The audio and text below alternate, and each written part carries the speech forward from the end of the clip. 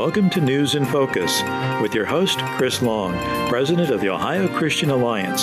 Stay tuned for an analysis and conversation about the issues that matter most to you and your family. Here now with this week's edition of News in Focus is Chris Long.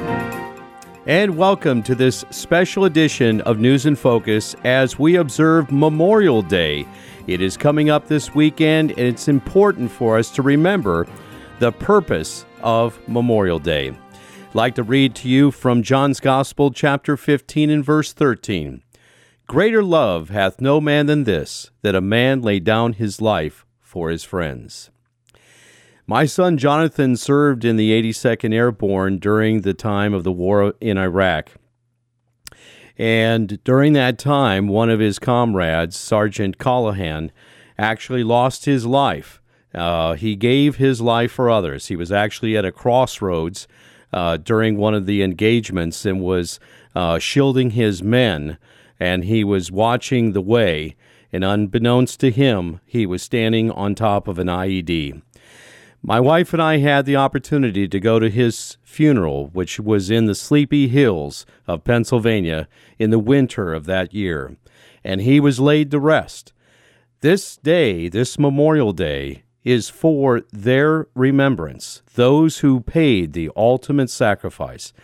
We give time in which we do recognize our veterans. In fact, we just had Armed Forces Day, which was on May 21st. And of course, in November, the 11th month of the 11th hour, the 11th day, we recognize our veterans. And of course, that was the close of World War I. And we call that Veterans Day. And we'll be talking about that a little later in the program and how this year in Washington is going to be a little special for all of us in Ohio who have been working on the D-Day Prayer Project. But on the last Monday of May has been designated Memorial Day. And that's when we recognize those who paid the ultimate cost and the sacrifice for freedom, and that is that they laid down their lives for the cost of liberty. I want you to listen closely now as we play from a movie clip of Saving Private Ryan. And here is a segment where General Marshall reads a letter that was written a long time ago by President Abraham Lincoln. And listen carefully to this clip. These two men died in Normandy. This one at Omaha Beach. Sean Ryan. This man at Utah. Peter Ryan. This man was killed last week in New Guinea. Daniel Ryan. The three men are brothers, sir. I've just learned that this afternoon their mother's going to be getting all three telegrams. That's not all. There's a fourth brother, the youngest. He parachuted in with the 101st Airborne right before the invasion. He's somewhere in Normandy. We don't know where. Is he alive? We don't know.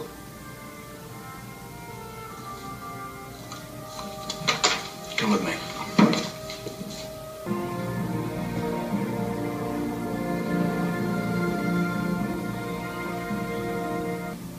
All four of them were in the same company in the 29th Division, but we split them up after the Sullivan brothers died on the Juno. Any contact with the fourth son, James? No, sir. He was dropped about 15 miles inland near Newville, but that's still deep behind German Now, lines. Mac, there is no way you can know where in the hell he was dropped. General, first reports out of Ike's people at Shape said the 101st is scattered all to hell and gone. There's misdrops all over Normandy. Now, assuming Private Ryan even survived the jump, he could be anywhere. In fact, he's probably KIA. And frankly, sir, we go sending some sort of rescue mission, flat-hatting throughout swarms of German reinforcements all along our axis of advance. They're going to be KIA too.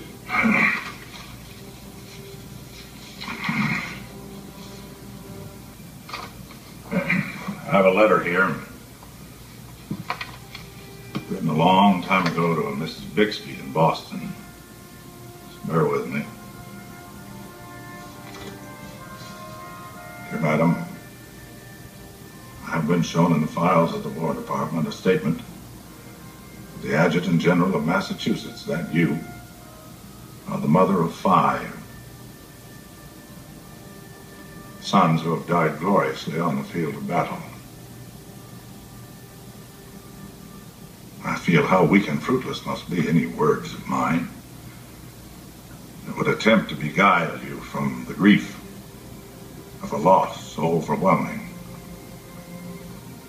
But I cannot refrain from tendering to you the consolation that may be found in the thanks of the Republic they died to save. I pray that our Heavenly Father may assuage the anguish of your bereavement and leave you only the cherished memory of the loved and lost, and the solemn pride that must be yours to have laid so costly a sacrifice upon the altar of freedom. Yours very sincerely and respectfully, Abraham Lincoln. And that is from the movie clip Saving Private Ryan, and we are recognizing Memorial Day this week. You know, there were actually 5 brothers who died in World War II. They were the Sullivans, and they served on one ship together after that, and it's referenced in that clip that they broke up family units. They didn't want them to be in the hot zone altogether, as it were. And actually, the Sullivans went down on the USS Light Carrier Juno as it was struck twice in engagement with the Japanese, and the second torpedo hit, and the ship exploded and went down very quickly, killing all 5 of the Sullivan brothers. And so after that, the policy was to divide up brothers who were trying to serve in the same units so that a family would not receive that much grief. Well, the D-Day Prayer Project is an effort to add FDR's D-Day prayer in its entirety at the World War II Memorial in Washington, D.C. Many of you have been listening to us. Now it's an 11-year-old project, and you're about to hear from Congressman Bill Johnson, who was our original sponsor of this legislation to add the prayer at the memorial, and then also Senator Portman, who became the chief sponsor of S-1044, which became law and is the World War II Memorial Prayer Act. And that was signed into law in June 30th of 2014, and since that time, we've been raising the funds, and we're going to give you an update from Congressman Johnson and Senator Portman that they delivered at the recent Ohio Christian Alliance Freedom Banquet. And we are very excited to announce to you that construction will begin in July with a dedication date of November of 2022 of this year. Let's go right now to Senator Portman as he presented this update to the attendees at the recent Ohio Christian Alliance Spring Freedom Banquet. Hi, I'm U.S. Senator Rob Portman. I really wish I could be with you tonight at the Ohio Christian Alliance's Freedom Banquet in Columbus, but I'm with you in spirit. Special thanks to my friend Chris Long for the invitation to join you, at least virtually, and to give you an update on a special project we've been working on in partnership for many years now.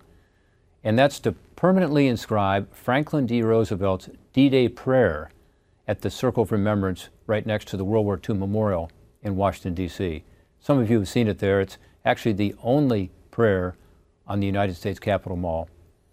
As many of you know, Franklin D. Roosevelt delivered this prayer to the nation on the morning of D-Day, June 6, 1944, when the invasion of Normandy began. It was expected that FDR would give one of his famous fireside chats from the White House that morning. Instead, he was moved to prayer. Chris first came to me with the idea of placing this plaque near the World War II Memorial. I thought it was a great idea because it adds some context and interpretation to that beautiful memorial, and because the D-Day prayer is such a powerful statement. One of my favorite presidential statements of all time. It deserves to be remembered for generations to come. So I authored what's called the World War II Memorial Prayer Act with my partner in the House, Representative Bill Johnson, to direct the Secretary of the Interior to install a plaque at or near the World War II Memorial with the words of that D-Day prayer. This, again, would be the first reference to God at the World War II Memorial and the only prayer on the mall. Since that legislation was signed into law in 2014, we have worked with the National Park Service, the Friends of the National World War II Memorial, and 2 federal commissions who are in charge of this, the Commission of Fine Arts and the National Capital Planning Commission, all of which are required to approve any permanent structure on the National Mall. There have been delays due to some fundraising and more recently supply chain issues and increasing costs for the materials. But the prayer is there now on a temporary basis. It's beautiful. and it looks like it's soon going to be there on a permanent basis. We have made significant progress on moving that forward, and I hope that we're soon going to see us accomplishing our goal and getting the prayer there in a permanent way. I want to thank Chris and all of you for your support over these years. We are optimistic that this year the permanent plaque will be installed. The most recent update we have from the Friends Group is they anticipate the construction of the plaque with the prayer and the Circle of Remembrance to begin this July and be ready to go in November. I am really excited to see the finished product later this year. And again, I want to thank Chris and the Ohio Christian Alliance's continued advocacy to keep this project moving forward. Meanwhile, if you're ever on the mall, go just north of the World War II Memorial to the Circle of Remembrance, and you will see the prayer there. And you will read those words, thanking God for protecting our troops, asking for God's grace as World War II progressed. It was an amazing prayer, and it's one that needs to be remembered for generations to come. Thanks. God bless you all, and Godspeed in your important work. And we thank Senator Portman for the commitment he made legislatively to get this thing through Congress. And of course, one of the miracles along the way was a unanimous consent on the 70th anniversary of the D-Day landings. Senator Portman's office called and said, Chris, the senator is going to attempt a unanimous consent to move the bill out of the Senate and onto the House. And you know what a unanimous consent means. It means that all 100 senators have to concur. And he called me back later and said, I have momentous news. It passed by unanimous consent, which is really a miracle when you think about it, folks. Everybody has to be in agreement. If there's one objection, it's got to go back to the committee process. But it did pass on the 70th anniversary of the D-Day landings. And actually, during that 70th anniversary, one of our Ohio veterans, he actually jumped out of the plane in Normandy. I think he was like 93 at the time, and he was doing a remembrance jump. Of course, he had some assistance, but he did at age 93, jumped again. And so what a great great thing that all of this got done. And then the House concurred, and then President Obama did sign it on June 30th of 2014, and then we were off and running for the design, the fundraising, and then, of course, construction will begin in July. Now let's hear an update from Congressman Bill Johnson, who was our original sponsor in the U.S. House, and, of course, it was the first bill that he authored when he got to Congress back in 2011, and that's right, he references that this has been an 11-year project. Well, the Bible says that through faith and patience, we inherit the promises, and again, all of this is for their honor and their memory. Let's listen to Congressman Bill Johnson. Hello, everyone. I'm Congressman Bill Johnson of Ohio's 6th Congressional District.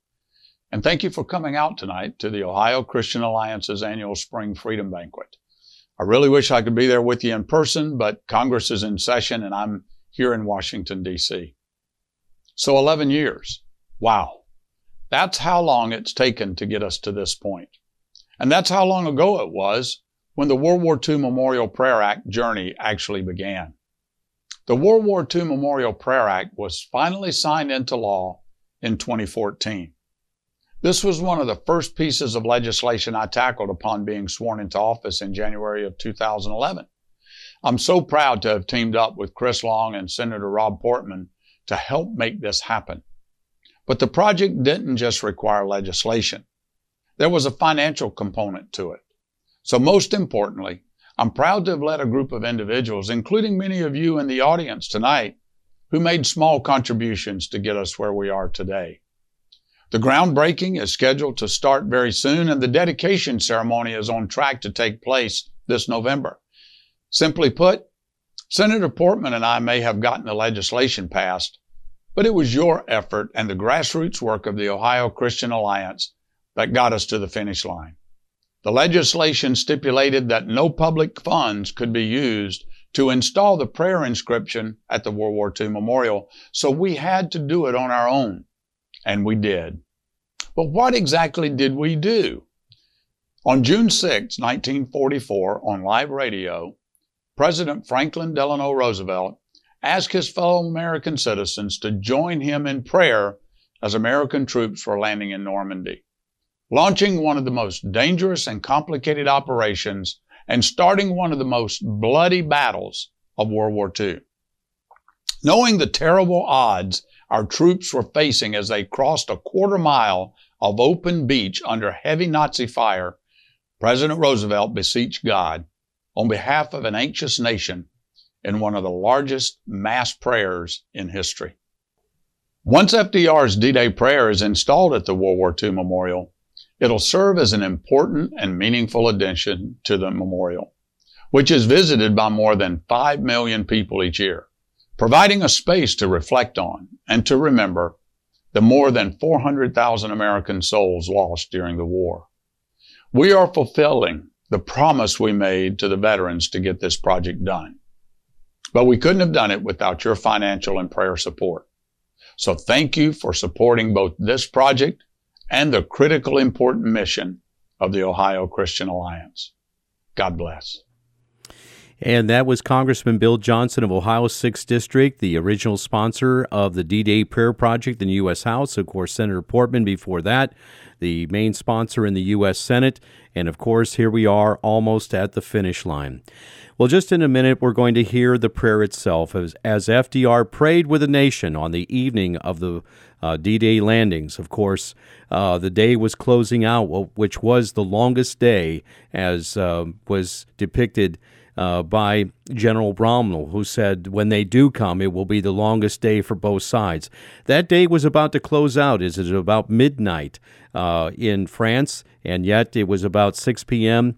Back here in the eastern seaboard, and that's when the president went to the airwaves with this prayer.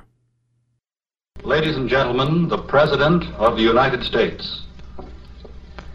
My fellow Americans, last night, when I spoke with you about the fall of Rome, I knew at that moment that troops of the United States and our allies were crossing the Channel in another and greater operation. It has come to pass with success thus far. And so, in this poignant hour, I ask you to join with me in prayer. Almighty God, our sons, pride of our nation, this day have set upon a mighty endeavor, a struggle to preserve our republic, our religion, and our civilization, and to set free a suffering humanity. Lead them straight and true. Give strength to their arms, stoutness to their hearts, steadfastness in their faith. They will need thy blessings. Their road will be long and hard. For the enemy is strong. He may hurl back our forces. Success may not come with rushing speed, but we shall return again and again. And we know that by thy grace and by the righteousness of our cause, our sons will triumph. They will be sore tried by night and by day, without rest, until the victory is won. The darkness will be rent by noise and flame. Men's souls will be shaken with the violences of war. For these men are lately drawn from the ways of peace. They fight not for the lust of conquest. They fight to end conquest. They fight to liberate. They fight to let justice arise and tolerance and goodwill among all thy people. They yearn but for the end of battle, for their return to the haven of home. Some will never return. Embrace these, Father, and receive them, thy heroic servants, into thy kingdom. And for us at home, fathers, mothers, children, wives, sisters, and brothers of brave men overseas, whose thoughts and prayers are ever with them. Help us, Almighty God, to rededicate ourselves in renewed faith in Thee in this hour of great sacrifice. Many people have urged that I call the nation into a single day of special prayer. But because the road is long and the desire is great, I ask that our people devote themselves in a continuance of prayer as we rise to each new day, and again when each day is spent, let words of prayer be on our lips, invoking Thy help to our efforts. Give us strength, too, strength in our daily tasks, to redouble the contributions we make in the physical and the material support of our armed forces.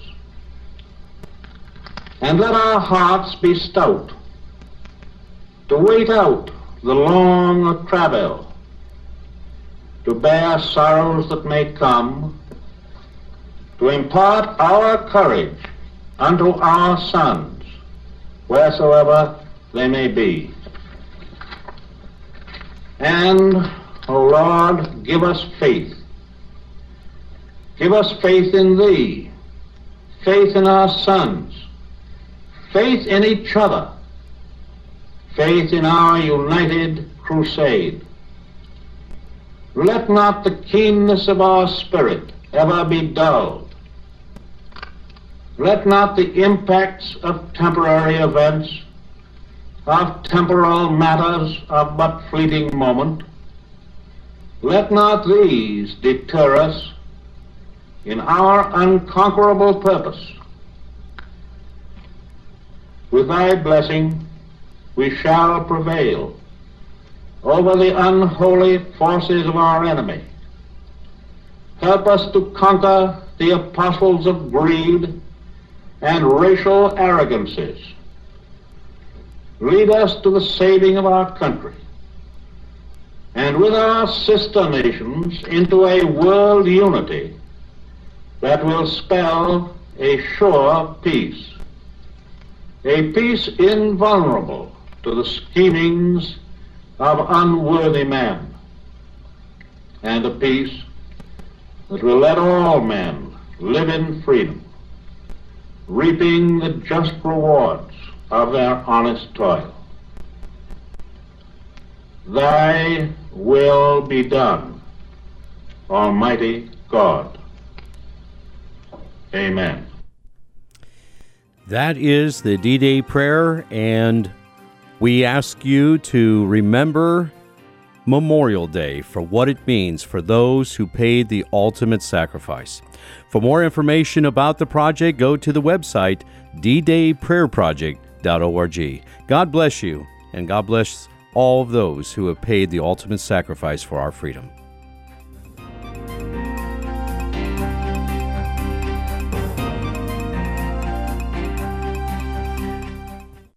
Almighty God, our sons, pride of our nation, this day have set upon a mighty endeavor, a struggle to preserve our republic, our religion, and our civilization, and to set free a suffering humanity.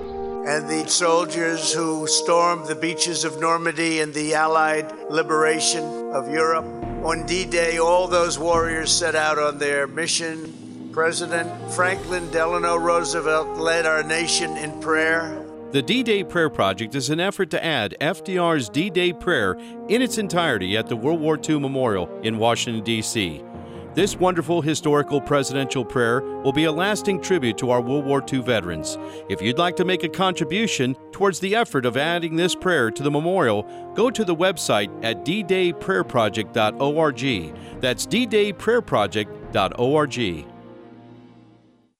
I'm Johnette Cruz, and I'm a busy mom. Then a friend told me about TrustBlueReview.com, a new website powered by the Christian Blue Network. She uses it to find trusted Christian-owned businesses. I checked it out, read the helpful reviews, and found a great family dentist. Now I use Trust Blue Review for all my family's needs. For peace of mind, do what I did. Visit TrustBlueReview.com or download their free mobile app from your app store today. The trusted source for all you do. Trust Blue Review. Will my kids like this dentist? Can I trust this mechanic? Who's a good choice for my upcoming remodel? I found businesses I can trust from TrustBlueReview.com. This company rebuilt our deck and renovated our bathroom. I'd highly recommend them to anyone looking to hire an honest contractor. The best dentist experience I've ever had. It's now easy to find trusted businesses in my community that have the same Christian values as my family. It all starts at TrustBlueReview.com or download their app in the App Store today. The trusted source for all you do. Trust Blue Review. And we're back, and we want to give you the speech that Rick Santorum delivered at the recent OCA Spring Freedom Banquet in Columbus. Many of you have been asking about it. Rick gave a powerful testimony about his new grandchild, and you don't want to miss this. You're actually going to hear two segments of it. The entire speech can be heard on our website at ohioca.org. Just go there, and you can either listen to the MP3 or see the whole video. Now, you want to listen carefully. The audio is not the best, but it is definitely, you can hear it. But definitely the later part of this speech, you want to hear what came about, how the Santorums got their first grandchild. It's a powerful message, a powerful pro-life message, and we're continuing to hear reports back from the banquet of people that were really moved by what Rick shared that night. So this is kind of part 1 and 2, and the full speech will be on our website. So here it is, Rick Santorum at the OCA Spring Freedom Banquet. I'm here because I'm very excited. Is God good? Is God good? Yes. Is God good? All right. Thank you. We have been at this as a movement, fighting for life for over 50 years. When I got involved, when I came to the United States Senate, because I really didn't do much in the House, but in the Senate, I always said, I came to the United States Senate and found the Lord. I know that they didn't think he was there, but he is in fact there. And I became much more serious about my faith when I came to the Senate. And that drove me to be more serious about what I thought God was calling me to do. And at the time that happened, this partial birth abortion bill was being considered on the floor of the Senate, and the person who was managing the bill decided he didn't want to do it anymore. He was getting too much heat at home. So he decided to withdraw not the sponsorship, but he didn't want to manage the bill. It was up for override of President Clinton's veto. And I'll be honest with you, nobody else wanted to do it. And so I don't know what it was. They said, anybody willing to step forward and do it? And I just said, I'll do it. I never said the word abortion on the floor of the House or Senate in 5 years of being in public office. In fact, never entered into a debate, never talked about abortion. Never. I was from Pennsylvania. It was hard enough being a conservative, much less being an outspoken one on this controversial issue. And when I decided to do that, it changed my life. Because I stepped out and stepped into a whirlwind of national headlines of debate. What's the amazing thing is, up until then, there was really never debates on the floor of the House or Senate about abortion. The Supreme Court had put that away. We couldn't legislate on it. And so there were never great debates. There was never a discussion. Republicans, Democrats would talk about it all the time. Republicans, we never talked about abortion unless we were a pro-life group. But we never talked about it. We certainly never talked about it on the House or Senate floor. And here we are now in front of the cameras talking about overriding the president's veto, and amazing things happened. You may have heard the story about a baby crying in the Senate chambers. You may have heard that story. I was describing what was this horrific procedure of partial birth abortion, and I pointed to the graphic, a drawing of the procedure, because a member of the Senate had said, well, all these medical procedures are really gruesome. if you had an appendicitis and you had an appendix taken out, the description of the surgery would be a gruesome thing. And I pointed at the drawing of the baby and I said, that's not an appendix, it's a baby, it's a baby. Yes. And at that very moment, the baby started crying. That's a remarkable thing for many reasons, the timing of that happened. But the most remarkable thing is babies aren't allowed in this cemetery. You have to be 5 years of age, 6 years of age to be in the gallery. I was in the Senate for 12 years. I've never talked to people who were there for 30 years, and they'd never heard a baby cry in the United States. But at the very moment I was saying that, someone in the gallery was walking in and opened up the door, and out in the hallway, there's a little baby from London, England, crying. And that baby's voice pierced the chamber. I can tell you story after story. I can tell you the story of waiting one night to close down the Senate in the middle of an override, the second time the override of the president's veto. And we had the vote the next morning. I thought we were going to lose. We were a couple votes short. And so I called my wife and I said, I just feel like we're sitting there ready to close up the Senate for the evening. It's about 8 o'clock at night. And I said, just feel like God's calling me to say something. Maybe some senators are at home and they don't have a life and they're watching C-SPAN and you never know, they could be watching me.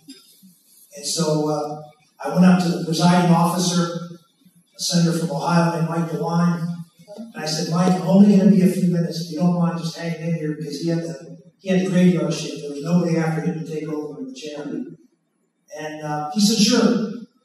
So 2 hours later, I finished. Don't worry, I'm not going to go that long. So I finished, and I poured my heart out. And I put up pictures of children who were calling us, families calling us, and sending us pictures of their disabled children. Why disabled children? Because the other side, the Hillary Clintons, the Barbara Boxers, the Dianne Feinsteins were saying we have to keep this procedure legal because people find out late in pregnancy that the baby that they're expecting isn't what they wanted, that the baby would be disabled, and that they need to abort these disabled children. So people would be sending me all these pictures. Here's my little boy or girl, and here I am in my wheelchair. They're talking about getting rid of me. And so I told those stories. The next morning I thought, okay, I've done it. I really delivered the message. And we lost by 2 votes. I remember walking out of the Senate chamber and looking at the Supreme Court ruefully, because that's where the Supreme Court's right across from us. And I thought I had failed. And I was a failure not just because when I called my wife, it was 8 o'clock at night, I had 4 kids and they were crying, all of them. And I said I can't be home again that night. When I got home, they were all asleep. When I left in the morning, they were all asleep. So it was another night of being a horrible dad and being a failure as a senator. That's how I felt. 2 days later, a staff person brought me an email from a young man from Michigan State University. And the email said, that night, 2 nights ago, tonight I was sitting watching, we were flipping through the channels and we came across you and there was a picture of this person in a wheelchair, so we stopped to listen to what you were talking about. And as we sat there and we talked about trying to, the debate of overriding the president's veto, I looked down and I saw my girlfriend had a tear running down her cheek. And I asked her what was wrong. And she said, I'm pregnant. And I had an abortion scheduled for tomorrow and I wasn't going to tell you. But I'm not going to have an abortion. In the eyes of the world, I have failed. My eyes, I have failed. But God is good. All the time. God sees more than we see in our little lives. He sees everything that's going on. He sees all the effort so many of you have put in over the course of this national tragedy of 63 million children Talk about World War II and the Holocaust. Times 10. And we have presided over it. We can say we fought. But we didn't win. But we kept fighting. And that's the joyous message. What they meant for evil by releasing that report, that opinion, God's going to use for good. Amen. He's girding our loins. We're getting ready. We're going to see Roe versus Wade overturned. We're going to see all the work, all the prayer come to. I don't know if any of you thought that in your lifetime you'd see Roe versus Wade overturned. And we are here because we didn't give up. Do you understand how unusual it is for a Supreme Court decision to not eventually take hold in America and be accepted? Maybe 4 or 5 times in the history of our country that's happened. And it happened here in spite of the fact that every institution in American life was against us. Academia was against us. Hollywood was against us. The news media was against us. Every institution but the church, and frankly, half the church is now against us. Yep. Everywhere you go, abortion's a big thing. And yet, you remain faithful. So God was faithful. You fought. You didn't give up. And God has rewarded us for that. Praise God. Amen. There's a lesson here, ladies and gentlemen. There's a lesson. If you are faithful, He will be faithful. And you will fail and fail and fail. As we did. For 50 years we failed. But we didn't give up. And God has blessed us. And I say that to you because if you look around this world, and particularly this country, uniquely this country, I just spent 2 weeks in Europe. No one in Europe is talking about the question of what a woman is. No one has any question about what a woman is. They know the difference between a boy and a girl in Europe. Liberal, socialist Europe, unchristianized Europe, knows the difference, but we don't. And yet, how much are we doing to fight in that battle? What are we doing to fight all the battles that the woke culture, that's the secular left, is trying to silence us and destroy the moral fabric of our country? How much are we willing to sacrifice and stand in the gap to fight? And the answer is, so far, not much. Let's just be really honest, not much. We have gay marriage in this country. Does anybody really object to that anymore? You ever hear it talked about anymore? The abomination of marriage instituted by God. Does anybody ever talk about the offense of that? No, we don't. Because we don't want to offend anybody. I'll tell you who you're offending. I'll tell you who you're offending. But we don't seem to care about that because it doesn't affect our social stats or our feedback on social media or how our colleagues at work look at us. Look at what's going on in the workplace and all of the lectures that you're giving about tolerance and conformity to the new woke culture. How many fight against that? How many stand up? And if you do, great. But the reality is we're losing. We're winning our life because we didn't give up. Because we didn't accept a lie as truth. But everywhere else in our culture, we are. God's going to bless that. I heard someone say that if we continue on the way that we are, America continues to survive, then God owes Sodom and Gomorrah an apology.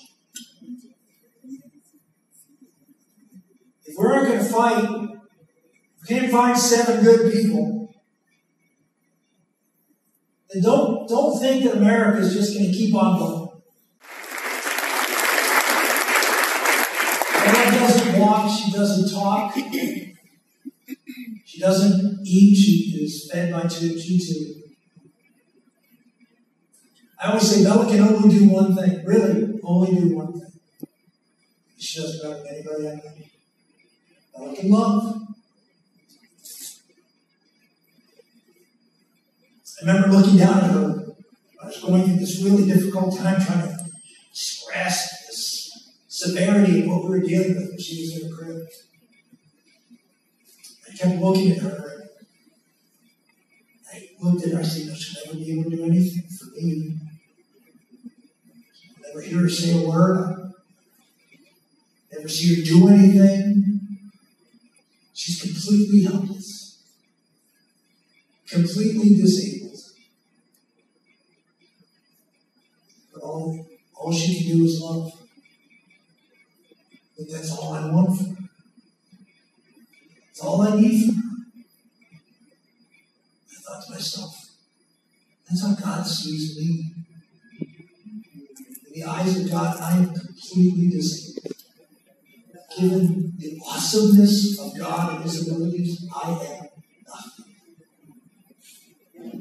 I can do nothing for Him. And all He wants is to be love.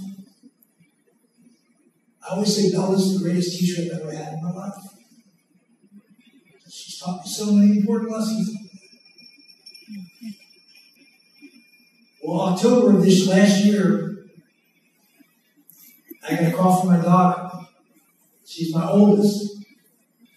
She has been married for 4.5 years, and they have been trying to get pregnant. They haven't been able to. Done all the things you can do. They decided that maybe God wants them to be foster parents, so they signed up. They went through the whole foster care thing. For 6 months, they were promised child after child, and child never happened. For some reason, last minute, sometimes the day off, the foster child got pulled, and they never had a foster child. She called me and said, Dad, I just got a call from a friend of mine. And she was at Mass, Catholic Mass, on a Tuesday morning at a church outside of Annapolis, Maryland. She happened to go to church that morning. And the priest at the end of Mass got up and said, I want you to know that there's a woman in our community who is pregnant and has a baby being delivered in a couple of weeks.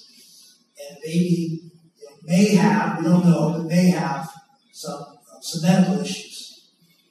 If you know anybody that might be interested in adopting a baby that may have some medical issues. And so her friend, knowing my daughter's situation, ran to the back and said, I have the perfect person. And she has a little special needs sister, and so she'd be a perfect person. So the priest said, fine, got in touch. Long story short, she gets in touch with, they get her in touch with the mom. So they have this conversation, very brief on the phone. The mother says, yeah, let's have a meeting. So she drives up to Annapolis, she sits down with the mom, and the mom starts to tell her story. Goes through her, in fact, she's married, she has another child, but she just can't handle any additional stress. It's hard enough. They were debating whether to have an abortion, actually. debated that. She said she tells the story of, she has this old iPhone 6. She showed it to her. She said, I pulled this out of my pocket while I was going through this issue of whether to have an abortion or not, and the phone was ringing. And it was called a Catholic priest. I hadn't been to church in 3 or 4 years. I hadn't talked to this priest in a long, long time. But the phone was ringing. It was his name. By the time I got to it, he had answered the phone. So I picked up the phone. I said, "Hi, Father. This is such and such. I'm sorry to call you." She goes, "Well, maybe I'm supposed to talk to you." And so they had a conversation. And so the priest referred her to a crisis pregnancy. So she talked to the people at the pregnancy center, and there's a group of nuns who work with that pregnancy center. And so one of them talked to her and became a counselor. They talked and they went through the whole thing, and so the counselor said, "I'd like to send you a book, and for you to read." And she said, "Oh, okay." And she sent her the book, and the book was called Bella's Gift. It's the book my wife and I wrote about our daughter Bella. And so my daughter's sitting there listening to this, and she said, "Did you read the book?" She said, "Well, I read it. I read the introduction. And it so moved me, it blew me away, that I decided then and there I wasn't going to have an abortion. But then I just couldn't read the rest of the book. I just couldn't do it. But I set the book on my nightstand. And every night before I went to bed, I would say a prayer that whoever adopted my little girl or baby would love that baby as much as the sandworms love God."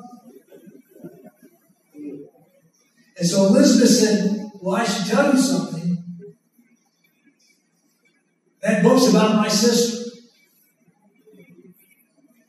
And she didn't know that, and she said, "And my mom and dad wrote the book, but I wrote the introduction." And she said, "You should also know that sister that you were working with, is her name happen to be Sister Mary Doolittle?" And she said, "Yes, it is." She said, "Well, 5 months ago, I saw Sister Mary Doolittle at an event. I know her. And she told me about a woman that she was working with. She didn't tell me her name, but she told me she was working with this woman who was dealing with this situation. And she asked me to pray for you and your daughter. So for the past 5 months, I've been praying for you and your daughter." And so 2 weeks later, little Zelly Mariana was born. And she is now our first grandchild. Our first grandchild was a little girl who may have been aborted and has special needs, thankfully not very severe at all. But what a better gift. I told Elizabeth, I said, no matter what happens through this process after this first meeting, I said, there's one thing that God has done for you. He has convinced you with absolute certainty that this little girl belongs in our family more than if she were conceived naturally in our family. Because God, again, has blessed us. Because our life has been about protecting the unborn and fighting for those with special needs. So, of course, our first grandchild would be an adopted little girl with special needs. Do you really think you can outgive God? Do you really worry that if you sacrifice for Him, that He won't be faithful to you? What are you afraid of? Yeah, the world world's hard, the world's ugly, you're going to lose, you're going to get beaten, but praise God. To suffer for Him. Let's see great things happen in Ohio. Let's see Ohio stand for life. Let's see the rocks scream for life. Because of what you're doing from this day on. God bless you. And we hope that you enjoyed that message by Rick Santorum. I tell you, there wasn't a dry eye in the room that night. And with us was the State Attorney General Dave Yost, the Treasurer of State Robert Sprague, Secretary of State Frank LaRose. A number of officials were there, and people were so moved by that tremendous testimony of how their first adopted grandchild was a special needs granddaughter. This is going to be their first granddaughter, was through an adoption, and it was all because of Bella's story. And Bella's love lives on in the Santorum household. Well, again, if you missed any of today's program, you can hear it in its entirety at our website at ohioca.org. And if you want to hear the entire message by Rick Santorum, it is there as well. And, of course, all the information about the D-Day Prayer Project. Thanks so much for listening. God bless. We'll see you next week. You have been listening to News in Focus with your host, Chris Long, President of the Ohio Christian Alliance. To learn more about the issues that matter most to you and your family, visit online at ohioca.org. That's ohioca.org. Thank you for listening. This program is sponsored by the Ohio Christian Alliance of Akron, Ohio.